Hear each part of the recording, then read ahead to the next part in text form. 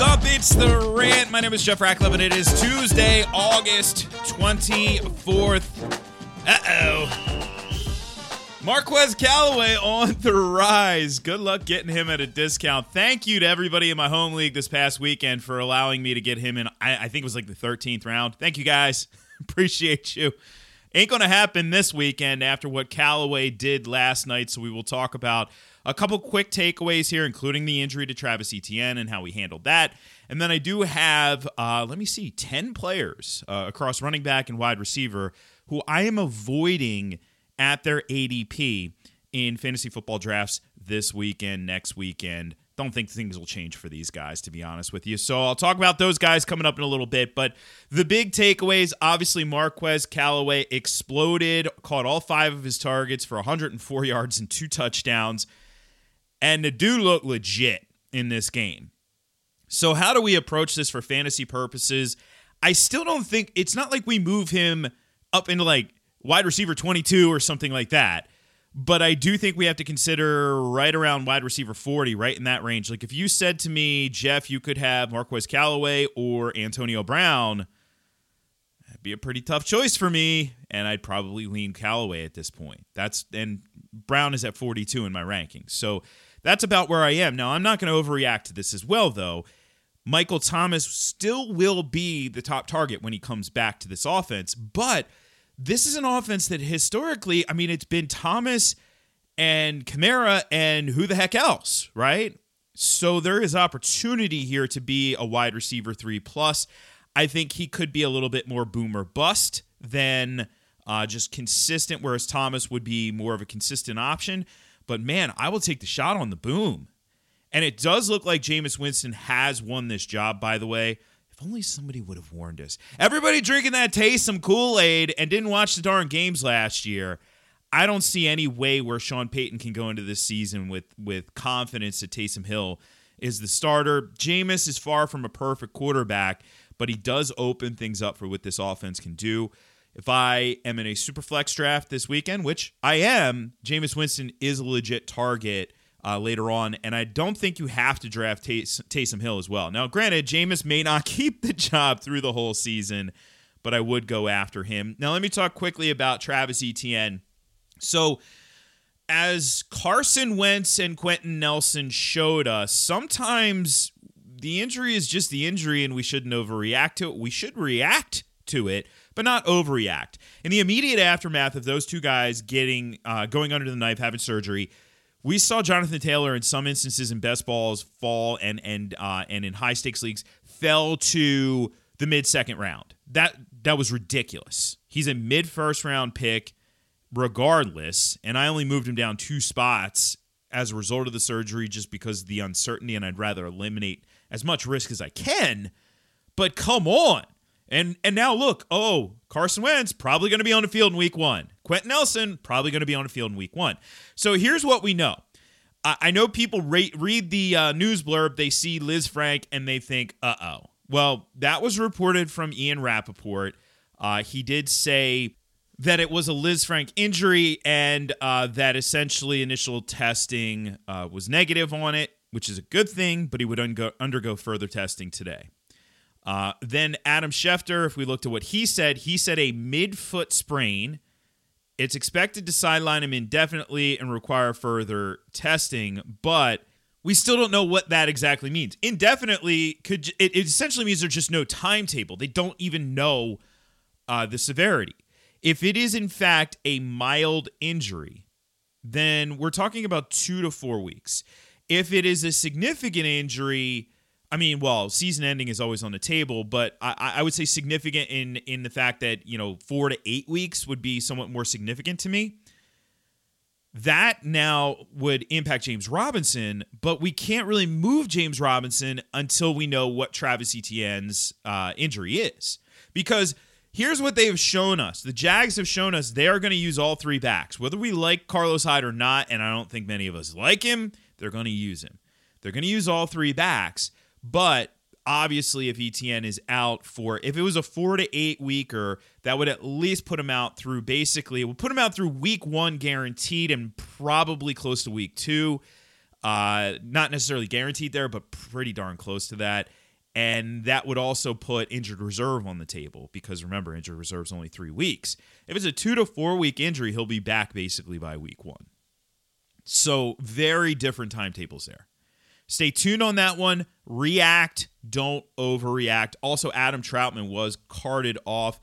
The initial x-rays were negative, but he's going to have an MRI on the foot today. I mean, he was already trending down as it was. So you have that right there with Adam Troutman. He's essentially off draft boards for this weekend.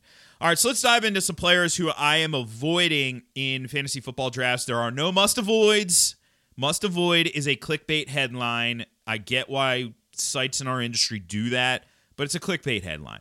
I can't tell you absolutely have to avoid these guys, because what if they fell to a point where they're like 2 or 3 rounds behind their ADP? Well, now you have to seriously consider them, right?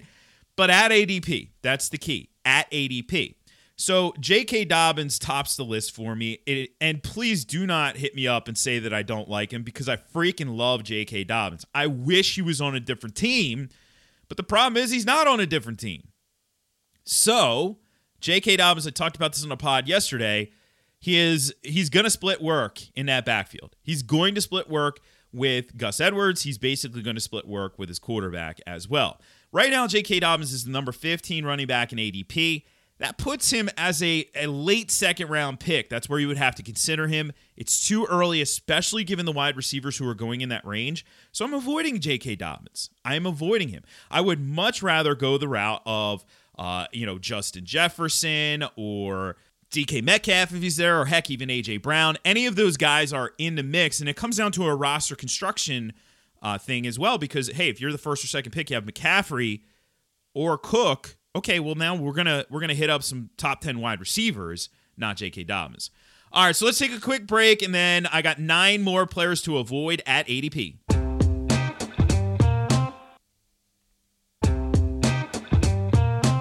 Next up on my list, probably should have known this one was coming, but people seem to be very slow to pick up on this one. Myles Gaskin. Right now, Myles Gaskin, it's not like he's going particularly early or anything like that, but he is, well, I mean, technically ADP still has him 4th or 5th round, is where I still am seeing people considering him. This is why it is really important to be up to speed on what you've seen in the preseason, not just base this on rankings that are from July, right? Rankings that are from July are going to have Myles Gaskin as a top 25 running back. Rankings right now, mine has him at 31. Which isn't a dramatic drop-off, but it is a drop-off that we need to consider. I think there still can be some value to him, but to assume that he can be your second running back, which top 25 would essentially assume that, I think is really pushing it. 23 is where he's going right now among running backs. It's a mid-4th round pick. If he was, in fact, 31, where I have him, that would be a late 6th round pick. That's a big difference between the two. Now, I'm not saying to not draft him, and I probably wouldn't even draft him in the 6th, because I do like some, I like going after some of these guys like the Javonte Williams of the world who are going in the same range, but you usually have to get him a little bit ahead of Myles Gaskin on my board. But regardless, I wouldn't pass up on Gaskin if he fell like the 7th or 8th round, but I'm not drafting him at ADP right now in the 4th round. Mike Davis also on the list for me. He's going a pick after Myles Gaskin, 24th running back off the board, pick 410. But wait, Jeff, there's nobody else there. Well, yeah, I know that. But I think it's actually fair to say there's nobody there. And it's, again, I hate to knock these guys because it is what it is, but Mike Davis as your feature back is really miscast. He's a fine backup. He showed us last year that he did it. He can do a very nice job. He did that back in Seattle as well. He can do a very nice job as a backup. But as the feature back in this offense, I just don't see it. I just don't see it. Now, the volume can certainly be there. And even at like 3.5 yards per carry, I guess he's going to put up points, Peyton Barber-like points. But is that type of player the player who's going to win you your fantasy championship? Or is it guys who are going a round or two later, like Javonte Williams, who I just mentioned, like Trey Sermon, or Michael Carter? And I know that they're neither one of their stocks have gone up in the preseason, which I am fine with. I am absolutely fine with. So Mike Davis, I'm avoiding him at ADP. Raheem Mostert also on the list. He's going in the mid-fifth round. Honestly, he's going a round and a half ahead of Trey Sermon. I think that should be flip-flopped. Well, I wouldn't take Sermon in the fifth round, but I would move Mostert back because A, Sermon is there. B, I know people are going to say, "Oh, well, you're pre-diagnosing him as an injured player." Well, he is injury prone. He's already preventatively trying to get ahead of that with the knee brace, and he's an older player as well. Sure, he may give you a couple big games, but I just can't invest in this guy, even as a bench guy on my roster. James Conner, well, he's not going particularly high, but I'm going to avoid him anyway. He's going in the 8th round, going in the same range as guys like Leonard Fournette, A.J. Dillon. He is going about a round ahead of Gus Edwards. I would rather any of those guys, even if I may rank James Conner in that same range. I just don't want him because it's a ceiling floor aspect. James Conner at this point in his career doesn't come with any ceiling. And I don't love Chase Edmonds in that backfield either, but I really just don't love that backfield. If I'm getting anything from that squad, it's going to be in the passing game. James Conner, we know there's very little fantasy juice here. David Johnson also on the list. David Johnson is basically undraftable for me. He is still going in the 9th round. People are still gravitating towards his name. People don't know the context here in Houston. David Johnson is a 3rd down back on this team. That's it. We're not going to see much. He's basically in a Duke Johnson role, which is not good for fantasy purposes. So avoiding this dude right now. How about this one? Move over to wide receiver. So I gave you, 6 running backs? I'll give you 4 wideouts who I'm avoiding. This one hurts because he's one of my favorites of all time, but Julio Jones. Why? Twofold. He is going to be the secondary target in the offense with A.J. Brown leading the show. It is a run-heavy offense that doesn't offer much passing upside, and he is already hurt. He's shown an inability to stay healthy here north of 30. He is a name that people like. He is a name who's going to go into 4th round of your drafts, and that's just too early for me. Again, not avoiding Julio Jones, avoiding him at ADP. If Julio Jones is there in the 6th round, okay, scoop value, right? But in the 4th round where he's going right after Allen Robinson in ADP, right after CeeDee Lamb, right after Terry McLaurin. There's not much of a gap between these guys. He's going 11 picks after Terry McLaurin. It's too early for Julio Jones. It's just too early, and that one does hurt. 3 older receivers who I just can't get behind here, even at ADP on the cheap. Jarvis Landry, he's going in the 9th round. I know, okay, he has, he'll have 80, 90 catches if he has 80 catches, what does he end up with? 700 yards? If he has 90 catches, what does he wind up with? 800 yards? He doesn't score a lot of touchdowns. It's such a low ceiling play, relatively high floor. Okay, great. And I think he's had a tremendous professional career. But if I'm going after a player in the late rounds, I'm not going after Jarvis Landry. Come on. T.Y. Hilton, I get fired up about this stuff. T.Y. Hilton also on the list, another one who I've loved over the course of his career. He's going in the 12th round. That's fine. You know his name, but are you getting any upside with him? Or are you getting more upside with somebody like Henry Ruggs, who's going in the late rounds? Elijah Moore, Rondale Moore, Curtis Samuel, who has fallen. He may actually be off the board by that point. Bryan Edwards, Jacoby Myers. Who would you rather? You'd rather these upside guys, right? That's what I would rather. And then finally, to round out the list, Emmanuel Sanders. You're getting Emmanuel Sanders for nothing right now. In the 13th round, another name that we know, but another name that doesn't offer much fantasy upside. But Jeff, he's in that offense. Okay, yes, he is. Stephon Diggs is going to lead the team in targets. We know that role. We know Cole Beasley's role in the slot. Who's a downfield guy? Because it's not Emmanuel Sanders. It's Gabriel Davis. If I'm taking a shot on a late round Bills receiver, I'm going after Gabriel Davis, not Emmanuel Sanders. The moral of the story, sometimes these guys, they're really comfortable. You really know them. They're that old pair of jeans or whatever that you know it. It's comfortable, but it's out of style. It doesn't look good on your roster at this point, these guys.